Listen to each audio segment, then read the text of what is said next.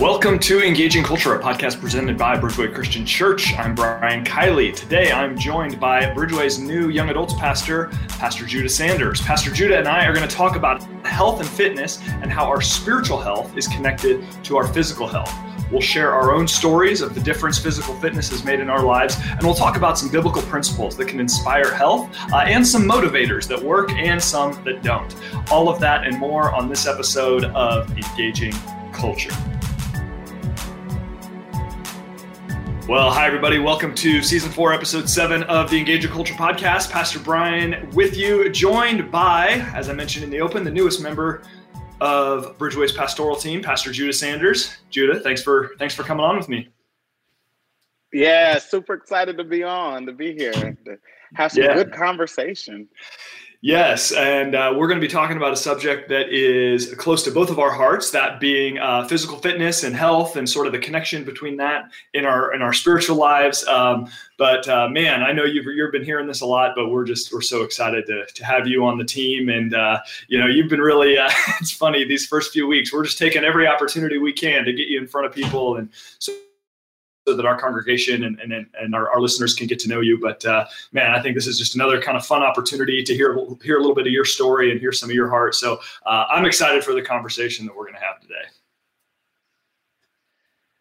Man, I am too. I have just really been so heartened by the reception of the church and the way people have just embraced me as family, and all of the things that I'm learning and the ways that I'm growing. And I'm super excited to be able to have this conversation too, because like you said, fitness, health, wellness is just so important to me personally, but so important to all of us, right? Like just in the way we take care of ourselves. That's kind of critical to everything else that's going on in our lives. So yeah, absolutely. So can you share a little bit of your story in sort of how did fitness and health become so important to you? Why is it so important, and how has it made a difference in your life? Yeah, so it's crazy because when I meet people for the first time today, they see me as I am now, and they, kind of assume that that's how my life has always been. But a year ago, I was over 300 pounds, morbidly obese, pre-diabetic, and just really, really not healthy.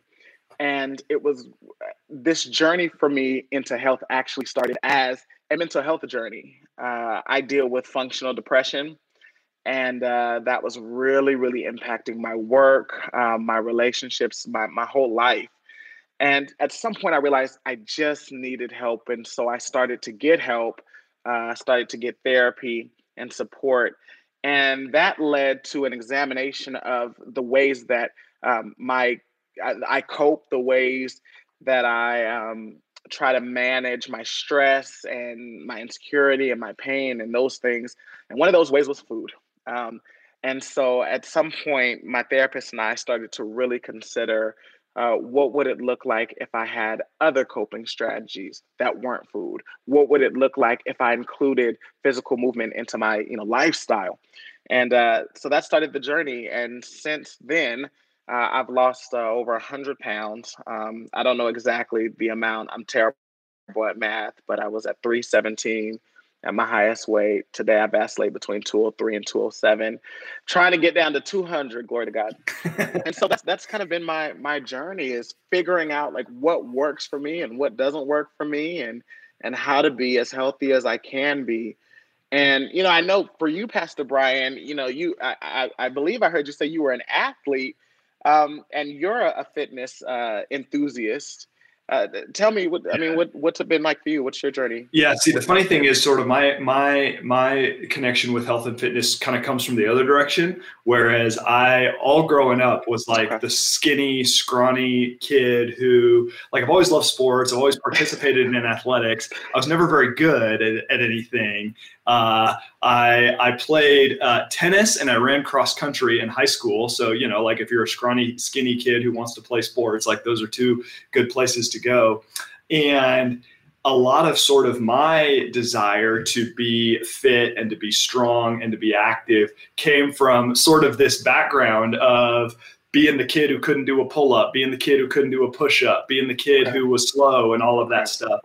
And it's been funny kind of to me as I sort of got older, became a teenager, into college and beyond, just the impact that I've found that physical health has had on so many other elements of my well-being. And then I think also just the way that my interests are, I just tend to be pretty active by nature. So a day laying on the beach just is not that exciting to me, whereas a day climbing a mountain is very exciting. And I think, over the course of my life, whether it's, being, a 20-year-old guy who really wanted to be, super strong in the weight room and doing all that, to being, now in my 30s, I don't really care about that anymore, but I love to climb mountains. I love to get outside and be active. I love to play sports. I, just did my first Spartan race. I've run a marathon. I've climbed Mount Whitney. I've gone to the bottom of the Grand Canyon. Like, I've done all that stuff. And if I'm not doing it, I'm thinking about what my next adventure is going to be.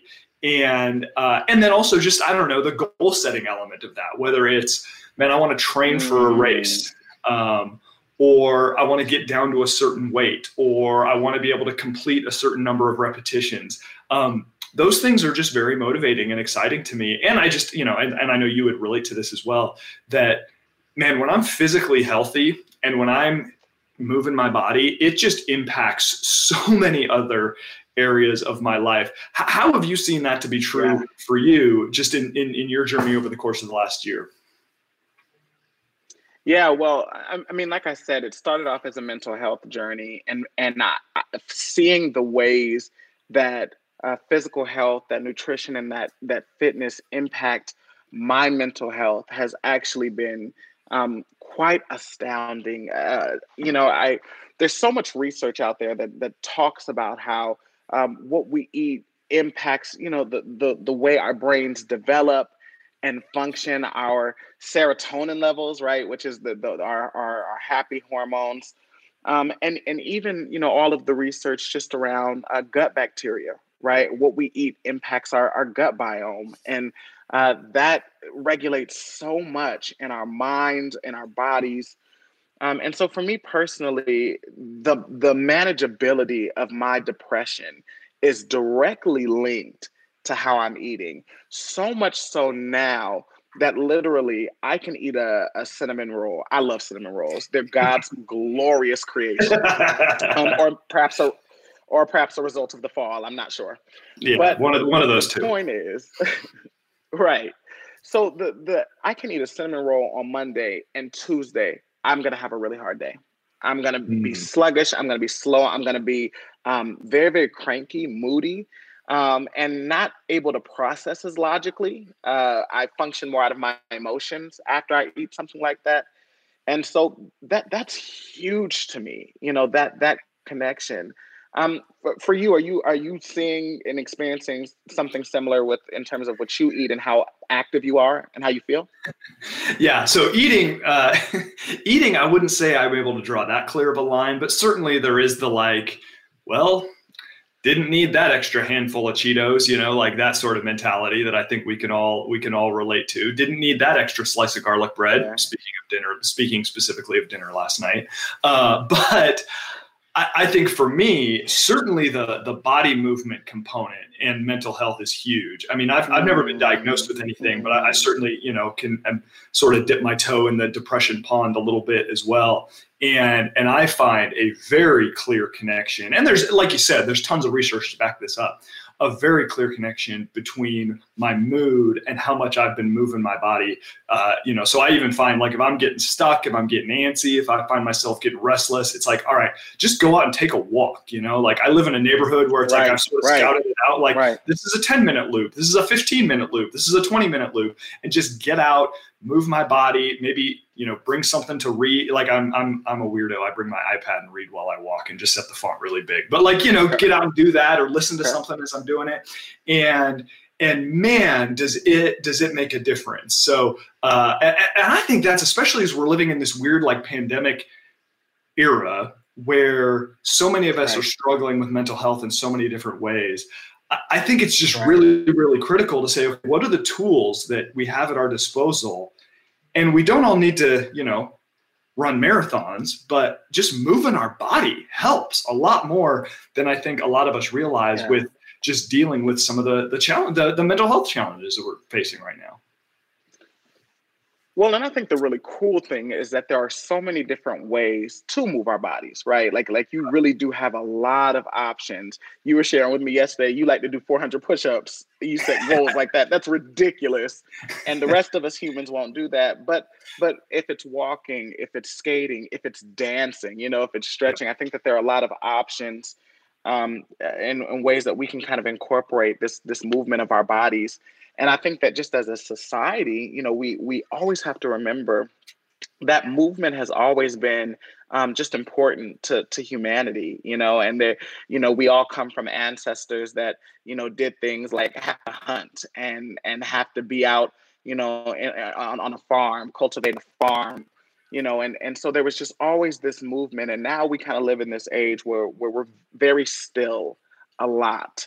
And particularly, as you pointed out, Pastor, in this COVID time, it's just been hard to get any of those kind of life-giving movement things in our lives without intention. And so I think we have to, on purpose, say, I'm going to include this.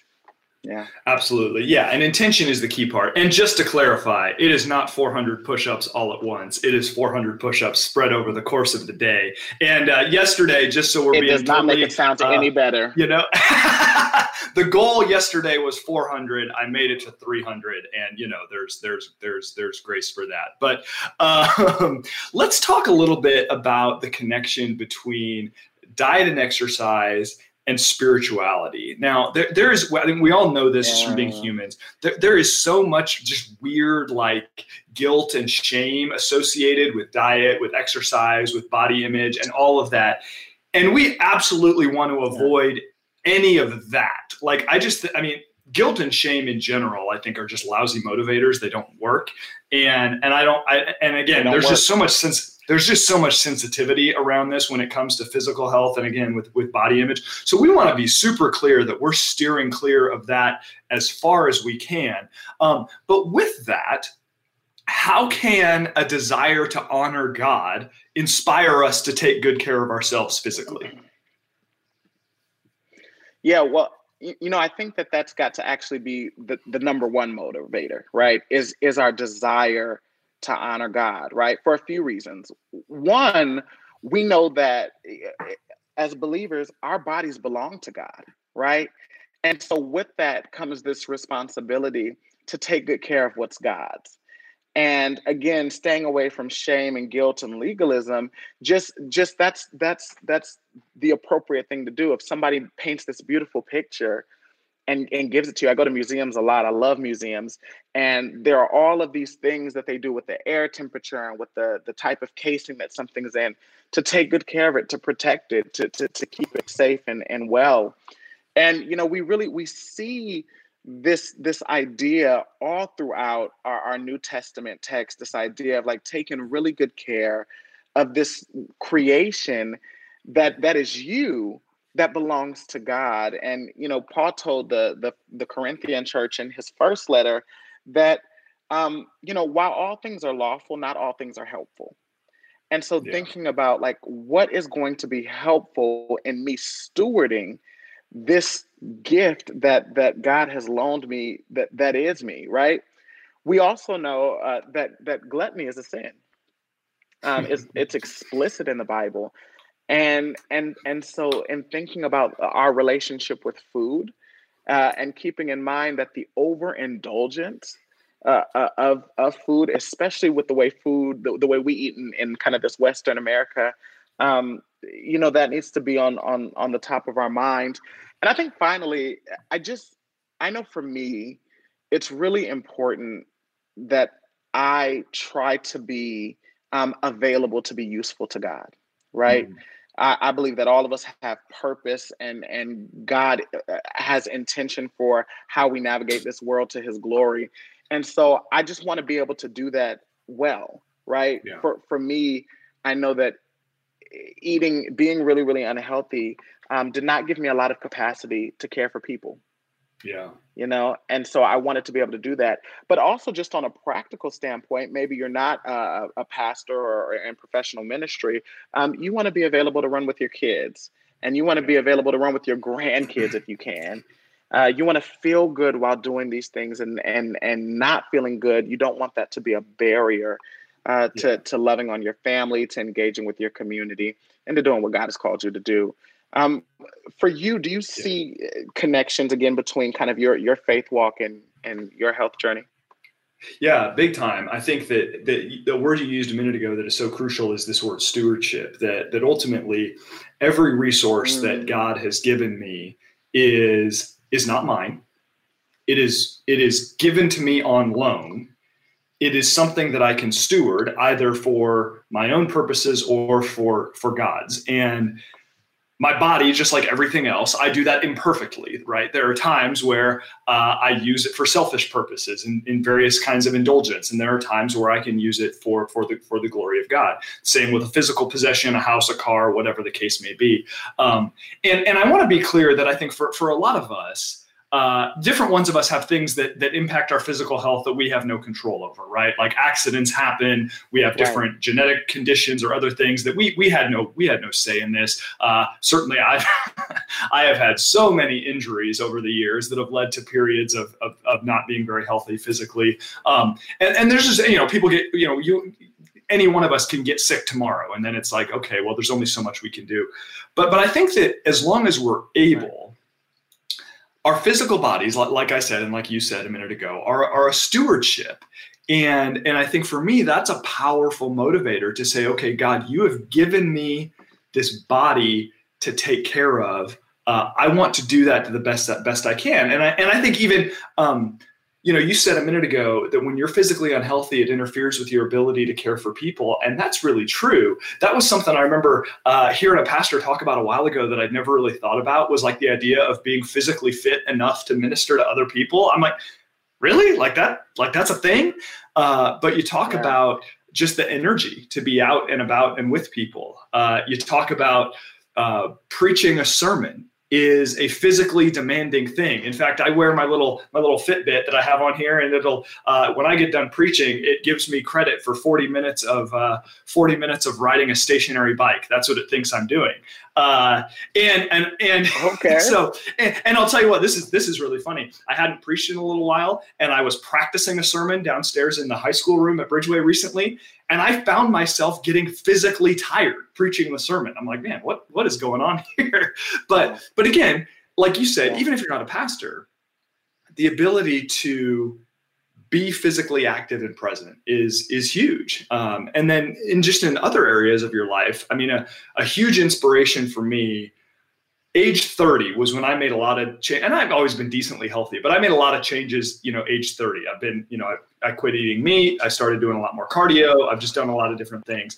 And a big inspiration to me in that process was a guy by the name of Rich Roll. And he's not a believer, but he wrote this book called Finding Ultra. And it was all about how he is this guy who got out of breath walking up the stairs, became one of the fittest people in the world. And that was a big inspiration for him, was realizing, man, I want to be around for my kids. I want to be able to do the best that I can for them. I want to be present. I want to play with them. I want to walk them down the aisle. And man, I think that's where, I don't know, physical health I'm inspired to keep myself healthy because of that element of, man, I want to be able to be out there and present and engage with my kids, engage with my community without, being tired all the time. And again, I want to be clear. Some of us, we deal with stuff that is beyond our control that prevents us from doing that. And God can use us in a million other ways. Right. But if we're healthy enough to take care of ourselves, man, that to me is pretty inspiring. And I'd imagine you'd agree. Yeah, I mean, definitely. I think that, I watched somebody die about 2 months before I really started taking my health journey seriously. Somebody who was in the church that I was ministering to that I loved a lot, an older gentleman. And he died from things that absolutely were outside of his control, right? Some health issues. But these health issues were so exacerbated by lifestyle choices that he made that made the death so much more painful, so much more difficult. Caused his family a lot of grief, and there's no shame, in what I'm trying to say. But watching that for me made me just really, really aware of how impactful my choices actually are. And I Yeah. think that that was kind of one of the first times where, as a younger person, especially, we believe we're invincible. Sure. And it was one of just the first opportunities where I saw that literally what I eat, how I take care of myself, even beyond just food and fitness, right? Like making sure that I get enough sleep, drinking water, right?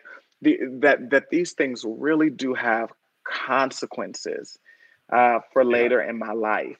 And Yeah. fortunately, it's been such a blessing, but I served in a church that had a decent amount of folks who were older in age. And so I got to see the spectrum of what being old can look like. And so I know people that are, I'm serious. I know people who are in their 70s who go mountain climbing, literally, right? And I know people who are in their 50s who have some other health challenges.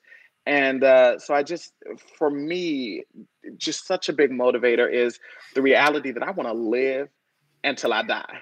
You Yeah. understand? Amen. I want to Amen. be healthy enough that when I do die, I want to be surprised I died.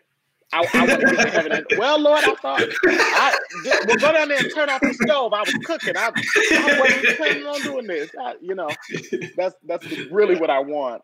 Yeah. And so much of that is these everyday choices that we make. No, you're certainly right about that. It's funny you mentioned that, and I live here in Lincoln. I live right near Sun City, Lincoln, and that's where my parents live. So in pre-COVID times, I spend a fair amount of time over there, and I meet a lot of my parents' friends, and my parents are both pretty active. And I remember one guy in particular who I'd gotten to know him pretty well. He's a believer, used to be a pastor. Like we talk, and he and I would play pickleball together, and we talk about ministry and different things. And I remember my dad just casually mentioning, "Oh yeah, so and so." At this like senior athletic competition, set a record in like the high jump for age 75 and older. And I said, there is no way that guy is 75 years old. Like he looks like he's, in his 50s, maybe 60s, right? And I'm like, man, people like that inspire me. Like, okay, if you're That's still, right. first of all, That's right. setting high jump records at age 75, like you're doing something right there.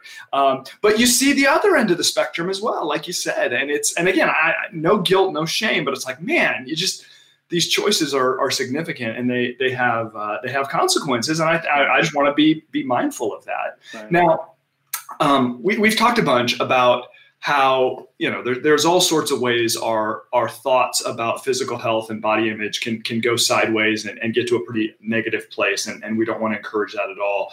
So I want to ask you, how do we balance sort of loving ourselves as we are, being confident in who we are, while at the same time maybe desiring to get healthier, but being motivated not by guilt and shame, but by something that's healthier than that? How do we balance those things? Certainly. Yeah, I think that there are a couple of things that are really important. One of them we already talked about, and that's just that our desire for health and for wellness has to be funneled from the core belief that we belong to God, right? But also from a belief of what God says about us, right?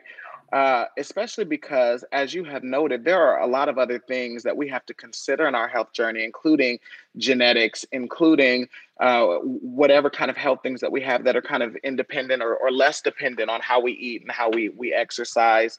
Just our features, right? Like I remember in this journey, I have had to just make peace with the fact that I'm a big dude.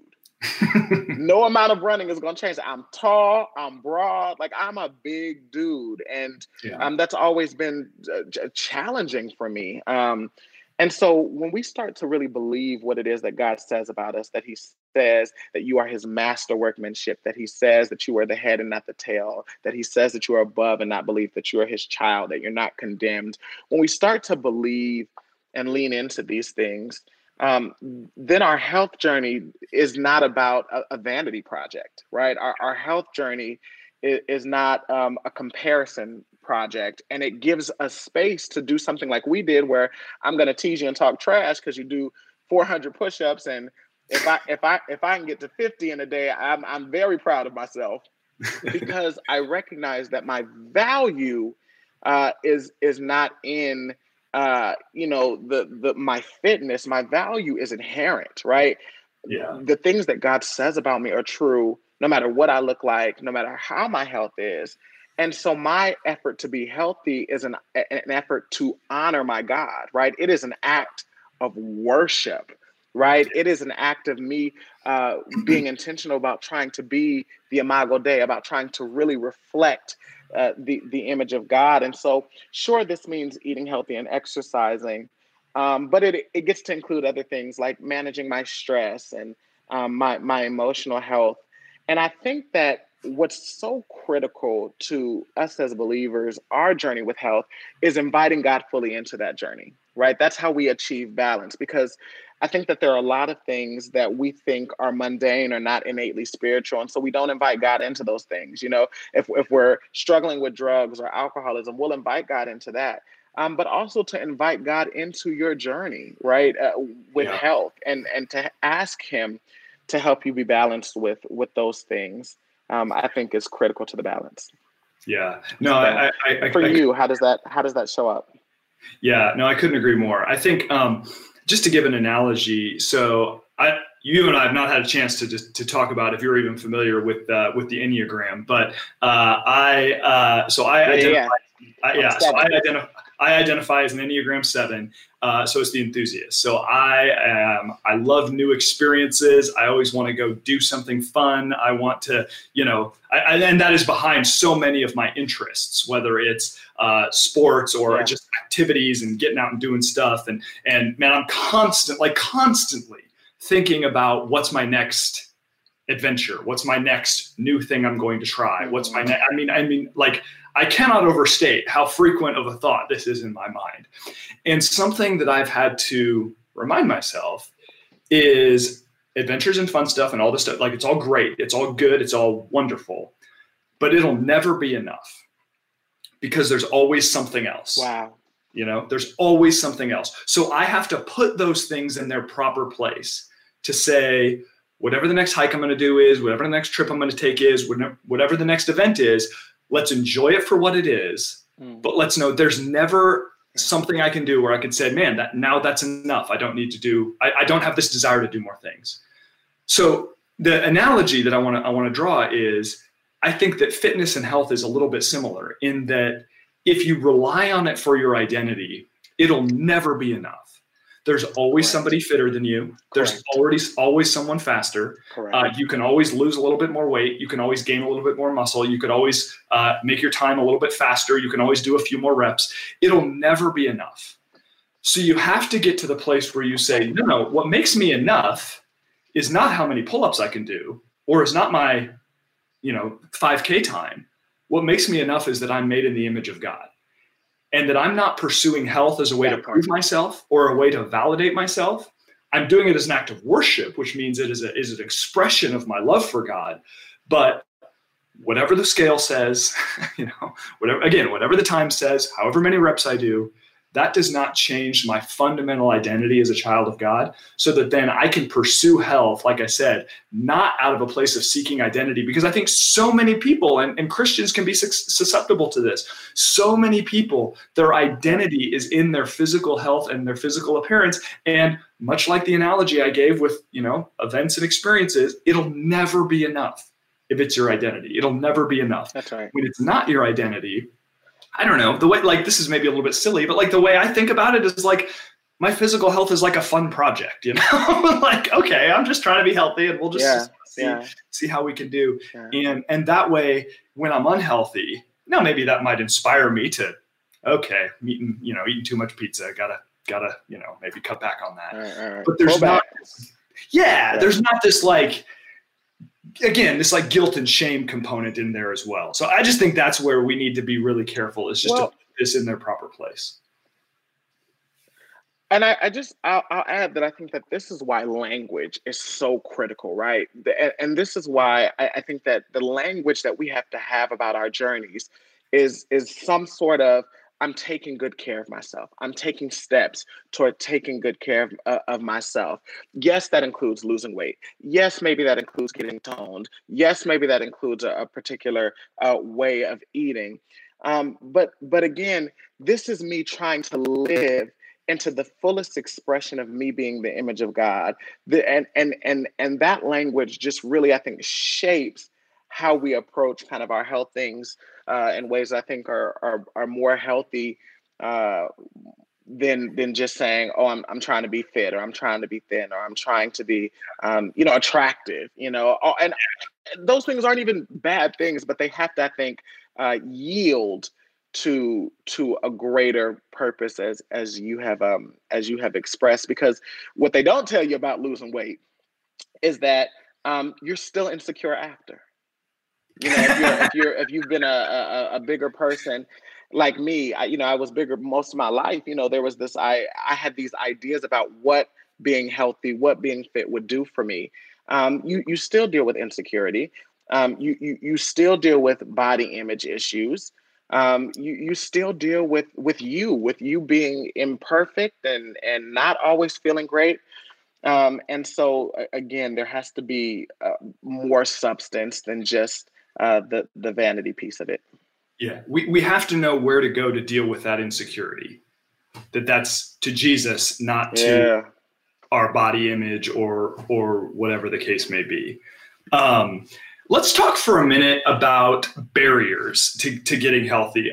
Certainly, I've experienced some. Certainly, you've experienced some. What do you see as some of the barriers that make it difficult to maintain some semblance of health? I know, like, again, you have, and I have to some degree as well, been sort of all over the place on the health spectrum, and we've experienced different things. What makes it tough for you to stay healthy? Yeah, I think a few things. I think one, there is so much information out about health. A lot of it is conflicting, even among the experts, so to speak. There's conflicting information, and that's really overwhelming when you're starting. What do I do? How do I do it? What's going to work and what's not going to work? That's been a real barrier, and I think that can be a barrier for a lot of people. And I think one of the ways that we combat that barrier is that we get help, right? We invite some folks who are further along in their journey, who have expertise in this, to be a part of our journey and help us navigate that. But I also think that there's just the reality of access, money, and convenience being a barrier. Healthy food is expensive. Not just that, somebody was saying, well, you can get a bag of apples for the same price that you get for a McDonald's meal. And it's like, that's true, or a bag of potatoes. That's true. But like, also, if you haven't been taught how to cook potatoes, what do I do with potatoes? Yeah. And sure, some of us on here are saying, well, everybody knows how to cook potatoes, but that's an assumption, right? How do you cook asparagus? What do you do? Time. Time's correct. An issue, right? Correct. Yeah. All of those are real barriers. And again, we live in a culture that has kind of this right away mindset. Yeah. So I think for me, one of the barriers was just the amount of time that it took for me to see results, to feel results. I'm a very right now, and that can be a barrier. And finally, I'll just add one more. There is the grief of not being able to do your same rhythms. For 27 out of the 28 years of my life, I ate a certain way. I ate for comfort. I had a rhythm. I mean, I know how I like my McDouble from McDonald's. You know what I'm saying? And so to have to grieve putting that down, even though it was for my good, and even though on this side of it, I'm like, I can't believe I used to eat some things that I used to eat, or that I didn't exercise or whatever. There's a real emotional processing that has to happen, as you're saying. Okay, so when I'm sad or when I'm just low in energy, my go-to is no longer sugar. That's challenging. For you, Pastor, where are you seeing barriers to just like maintaining your health and wellness? Yeah, I mean, I can certainly relate to a lot of what you talked about. I think we need to be just honest about the fact that, and you certainly know this to be true, weight loss is really hard. And try as we might to Yeah, right. Try as we might, like no matter how many TV ads you watch or how, like it is just, it's like, yes, I realize there are different things we could do, but at the end of the day, weight loss is a math problem, right? You got to burn more calories than you consume, and it's hard. I just genetically, I'm a relatively thin person, so have not really had a lot of time in my life where I have intentionally tried to lose weight. But about a year and a half ago, I hadn't exercised in a while. I saw a number on the scale I'd never seen before, and I'm like, nope, we are moving in a wrong trajectory here. Like, and I made an effort to lose 15 pounds. And I consider myself a pretty disciplined person, but it was hard. Like anybody who tells you losing weight is not hard is trying to sell you something, and they're selling you something that's not going to work, right? And so I think we just need to be honest about that. And you mentioned it a minute ago that it's a process, right? And ultimately, if something is going to be sustainable, we have to be willing to sort of work the process and play the long game. Certainly our sedentary society, like you said, especially now, like I find it's interesting. So much of what is lost for me in my life is just the walk into the car, is the parking and walking into a grocery store or whatever, these types of just incidental move, running a soccer practice, things where I would have this kind of incidental movement that now that's, that's lost. But I think also just to sort of the flip side of that is, I think I forget where I was just talking about this. Maybe it was with you yesterday when we were preparing for this episode, but a big principle in my life is things are weird until they're not. And I think that sometimes we sell ourselves a little bit short in our ability to make changes. And I'm not preachy about this at all. And people like Pastor Lance make fun of me for this. But as I mentioned, I've been a vegetarian for 8 years. And before I became a vegetarian, I'm so sorry. I know, pray for me. The idea of not eating meat was just absolutely insane to me. And it felt weird for about 3 months. But then, and the plan was to only do it for about 3 months. I just started it as like, I'm turning 30. We're going to just try this out and see how it goes for 3 months. And after 3 months, it wasn't weird anymore. And I loved the way that I felt. So I just continued with it, right? In the same manner, exercising regularly is weird until it's not. Getting up and going for a walk is weird until it's not. Cleaning up your diet. And listen, even though I'm a I eat too much cheese pizza, okay? Like, I'm not going to sit here and say I'm this, like, clean eating machine. And our kids' way department will tell you that I have a sweet tooth and I'm constantly stealing treats from their office. But I think that, again, we sell ourselves short because, it's hard on day 1. It's hard on day 2. It's hard on day 14. Okay. We are amazingly adaptable creatures. And if we can stay I don't know, I used to drink soda all the time. And now, like, the thought of having a soda is not even appealing to me. Just it doesn't even cross my mind that, maybe I'll drink a soda today. Like, that's just the furthest thing from my mind. We can develop new habits if we're willing to stay the course. And I'd imagine that in the course of your journey, you've seen that to be true in some different ways. Yeah, absolutely. I think that I think you're right, Pastor. We don't believe that we can. And I know that for me, I remember that so much of, especially in the gym in terms of my exercise, so much of what sustained me when I was tired and still does to this day is that I've done it before. So I know I can. And that just shift of like, I can, has been huge. I also think that there's a bit of this that we have to be okay with being uncomfortable. And that was a huge kind of shift in my brain, is when I stopped trying to make the gym feel good. Now, that doesn't mean, don't get me wrong, I think that you got to do what works for you in terms of your physical fitness and your diet. But like, when I just was like, no, like push-ups are hard. This is gonna hurt a little bit. Like, there's no way. It doesn't matter how. Like, it's just a part of it. And when that became okay for me, when that became normal for me, a lot of things stopped being barriers, right? Yeah. So now, like, I'm at a point where, like, literally there is nothing physically that I don't believe I can do. No, that's not true, right? Like, Sure. if we did 400 push-ups together, like I would die. But the point is, like, my mindset is like, oh, like, no, legitimately, I can do it. I can get this done. And so I think that just like really, really believing that that you can, being okay with it being uncomfortable and having a plan for it, right? So not just like, oh, it's going to be hard to change my diet, or it's going to be hard to do whatever kind of physical movement that I'm doing, but like, what's my plan for getting through that?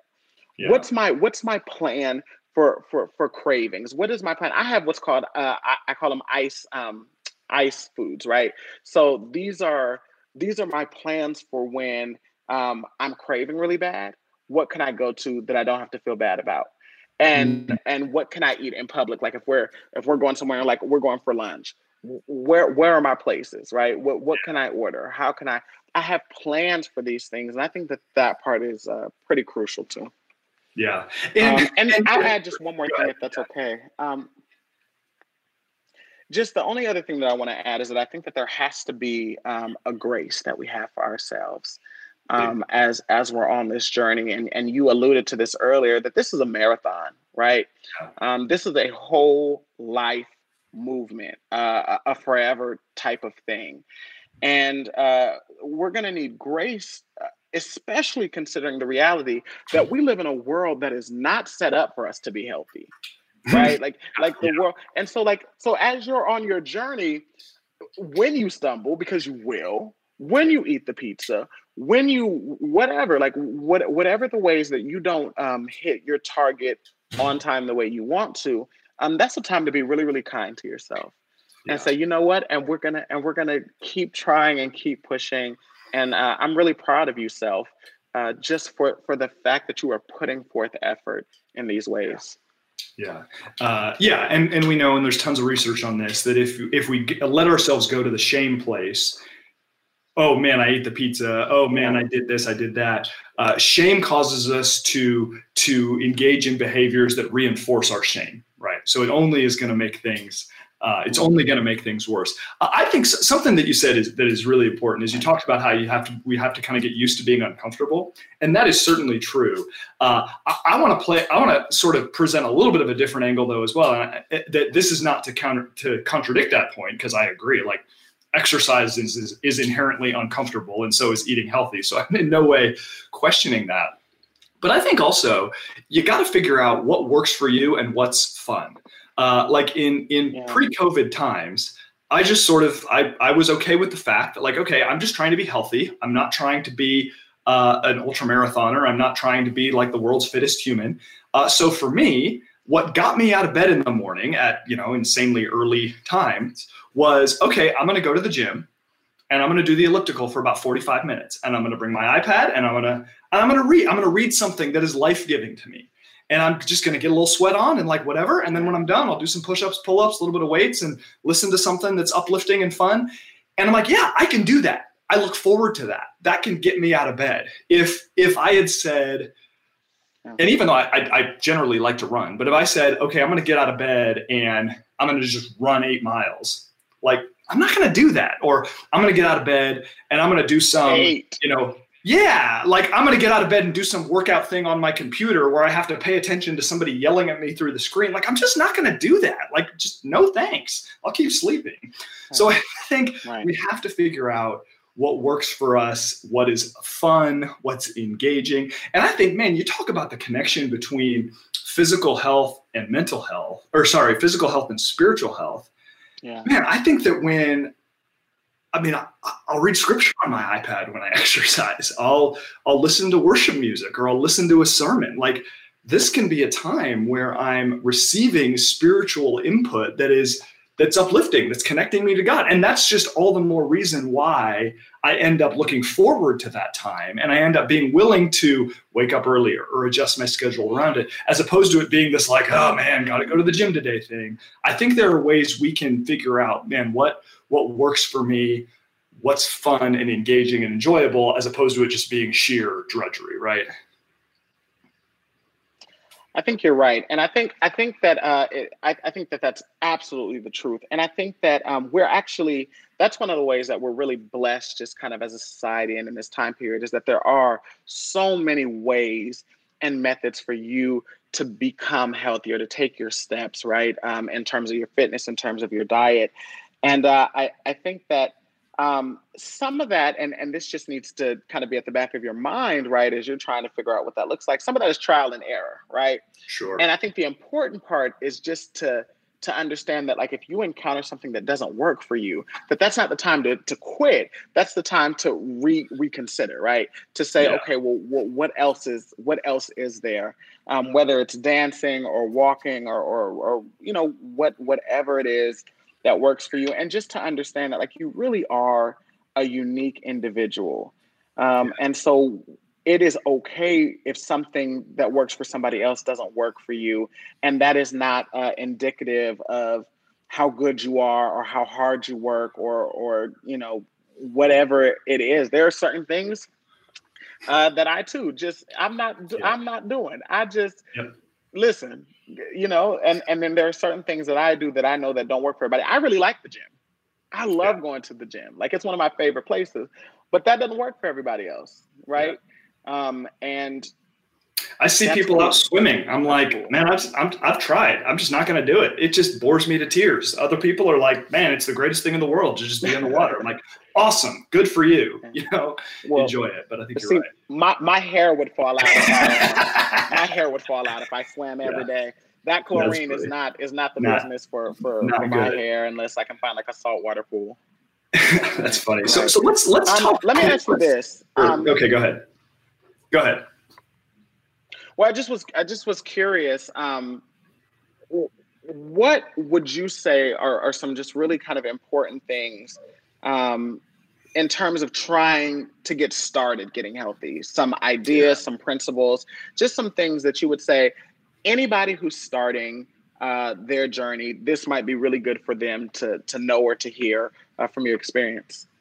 Yeah, I think the first one is be realistic. If you have not gone for a run in 10 years, don't sign up for the marathon. Like, just don't do it. Like, don't go out and I'm buying the shoes and I'm running the marathon. Like, no, you're okay. Like, maybe, but probably not. Right. Start where you want. Start with going for a walk. Start with moving your body regularly. Start with something that set intermediate, realistic goals. Right.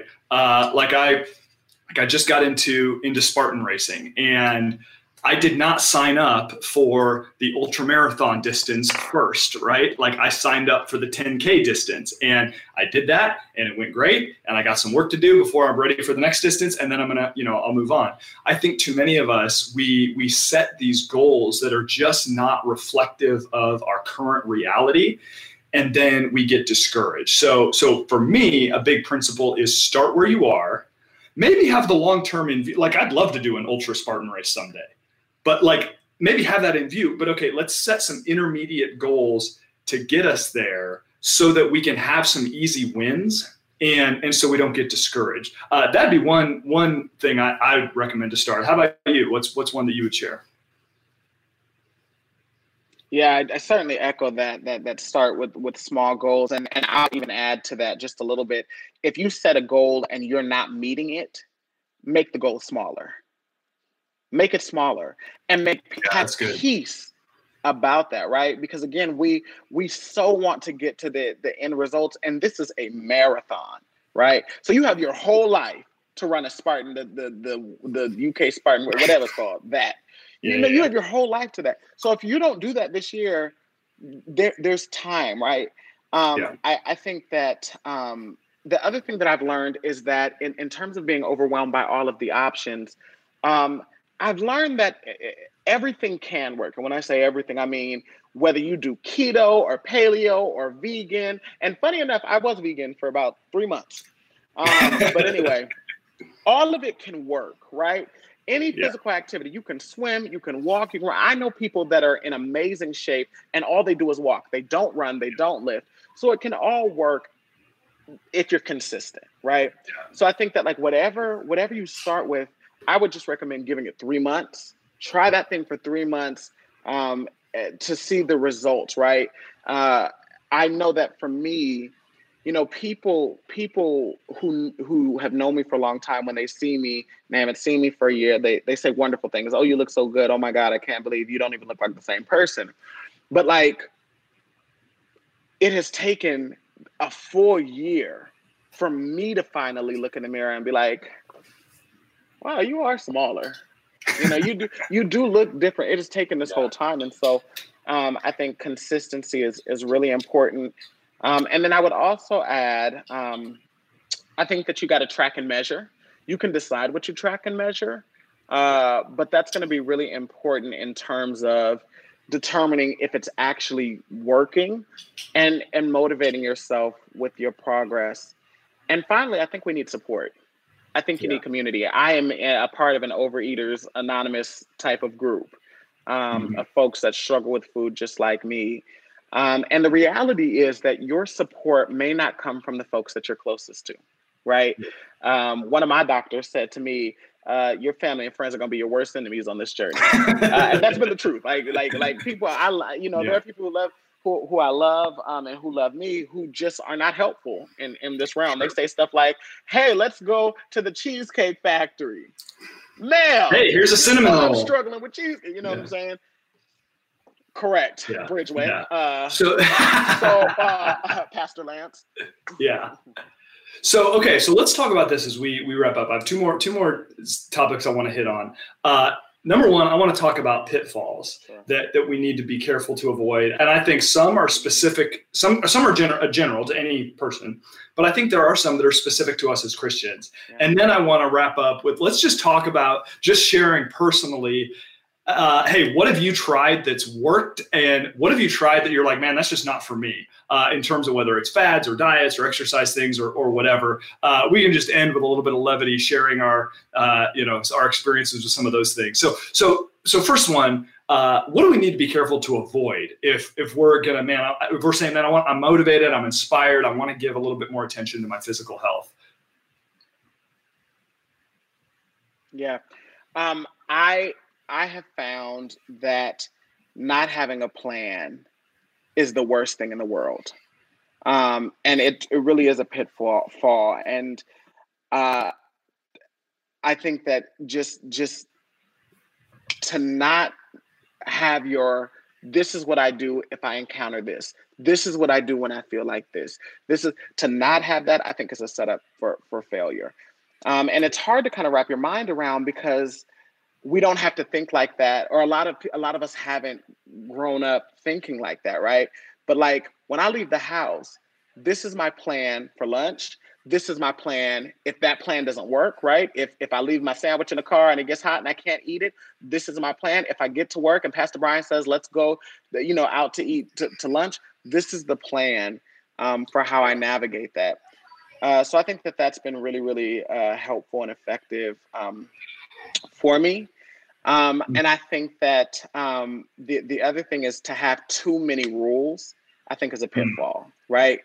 Again, when we look at all of the things that people are saying, right? Some people are really a vegetarian is the way. And if you eat meat, you're going to die. Some people are like, if you don't eat meat, you're going to just spike your blood sugar all the time, especially with those vegetables that grow above ground or below ground. And so here's the thing. I think you have to figure out like what are I call them bright lines, right? Just a couple of things that are my non-negotiables. And then everything else I plan and I think and I work through, right? So like one of my hard rules is like, I don't drink my calories.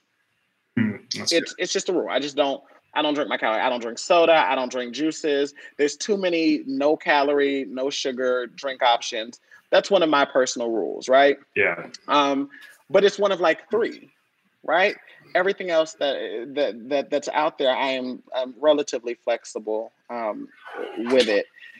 And I think that just kind of circling back to what you said about just like not being miserable, right? Yeah. If your plan makes you miserable, you're gonna fail, And so avoid that. Figure out how can I do this? And one of the ways that we can do that is that I use is to I honor myself all the time for my work, right?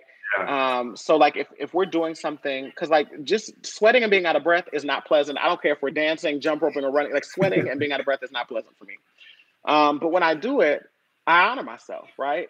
Whether that's I take a trip or I buy new gym clothes. I really have a thing for gym clothes. I love gym clothes.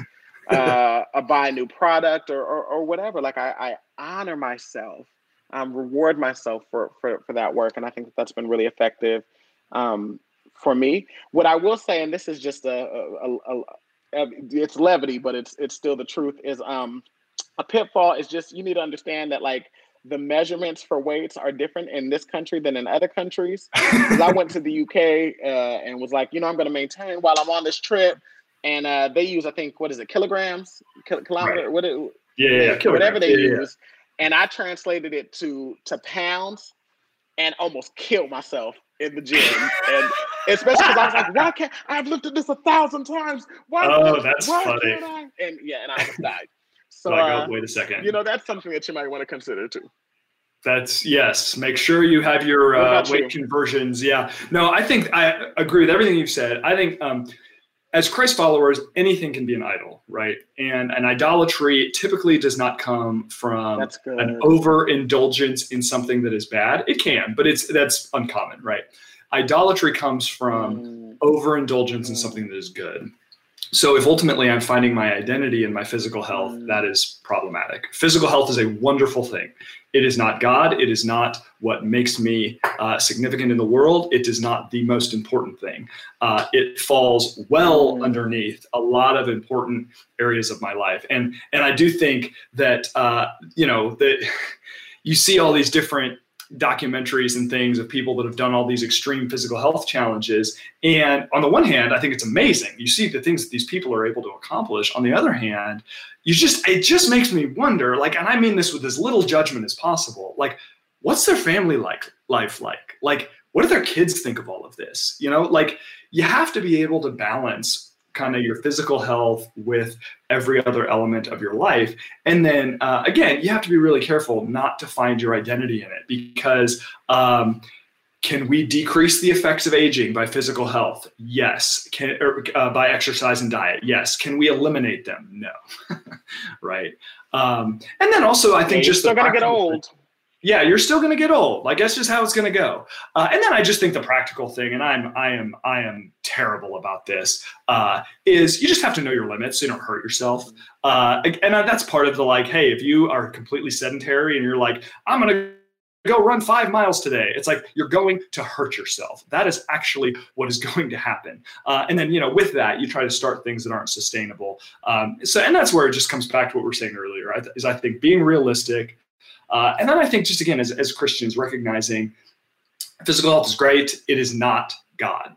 And if we expect it to be what gives us value, as opposed to finding our value and our worth in our relationship with the Father, we're just going to spin ourselves in a lot of unhealthy directions. And we're really, like, as with so many other things, we're not going to find joy in it because we're asking it to do something for us that it's not designed for. So those are just some pitfalls I would say are important to avoid. So last thing, and then we gotta wrap up here. Let's just talk for a minute. What are some things, man, that you've tried that have, let's focus on what are some things that you've just realized, man, this does not work for Judah Sanders. What does not work? What has not worked for you as you've been on the journey of trying to get healthy? Yeah, I have found actually that vegan and vegetarian doesn't work for me, and not actually for the reasons that I think would immediately come to mind, because I'm not a very picky eater, which is actually a tremendous blessing because it has allowed the dietary part not to be as painful for me. But because I really love carbs, and when you don't eat meat, your diet tends to have more carbs in it, and I'm also just not great with moderation.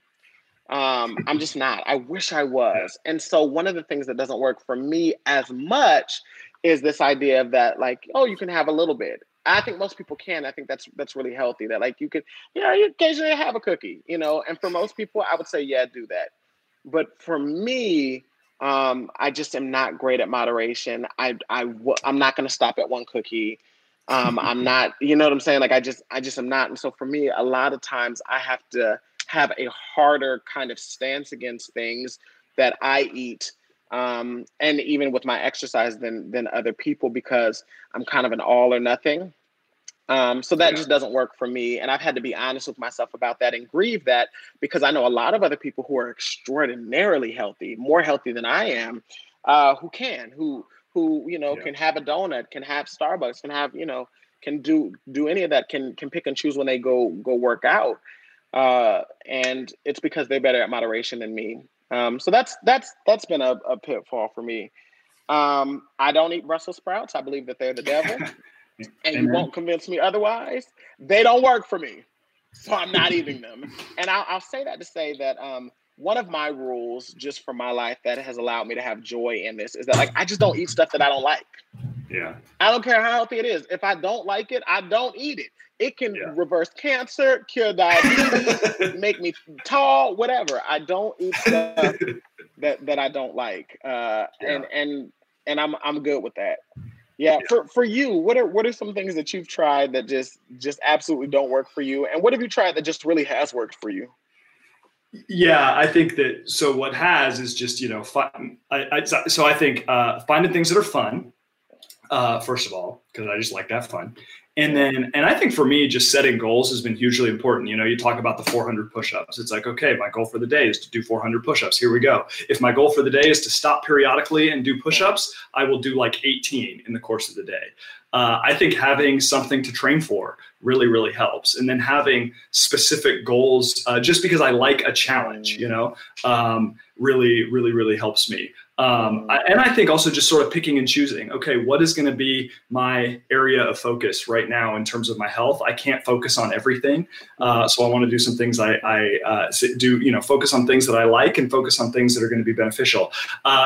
Things I found that just don't work, like, in this, COVID season where all the gyms are closed, I'm doing a lot of different, computer-based workouts, but like, Sean T, God bless him, it's just too much, man. Just can't do it. Like I got about 7 days into one of his programs.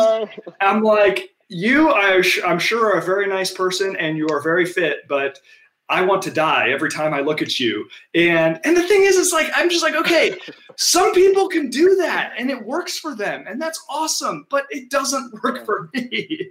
And I it is what it is. And I think that, it's just such a theme throughout this episode has been that idea of when it comes to diet, when it comes to exercise, are there principles? Of course there are. But within those principles, you have to find what works for you, and you need to not be threatened by what works or doesn't work for somebody else. So I think if we can do that, if we can invite God into the process where we allow our pursuit of physical health to be an act of worship and to be something that we use to connect with him, which it has absolutely been in the course of my life, it can be something sustainable and joyful and fun and not just this like miserable, constant boot camp deprivation, Brussels sprouts and plain quinoa type experience, right? Yeah. No good. There's no God in that. That's right. Well, hey, thank you, Judah, for your time today, man. It was so fun to connect and to talk through some of this stuff. I know that obviously a lot of us are thinking about physical health and mental health and spiritual health in the midst of all of this. So, man, appreciate you coming on and sharing some of your insights. Yeah, man. So glad to be on here and just my heart is for all of us to be as healthy as we can. For us to feel good and to walk through life just right smack dab in the middle of God's purpose. This is a part of how we do it. Amen. All right. Thanks to all you for listening. Thanks to Lucian and Brenton, who will take the audio and video and make us look good and sound good. And we'll be back with you in another couple weeks for another episode of Engaging Culture. Bye-bye. Thank you for listening to Engaging Culture, a podcast by Bridgeway Christian Church. If you enjoyed this show, please consider subscribing and leaving a review on iTunes. Thank you so much for listening. Music is used under the Creative Commons license and is provided by Dexter Britton.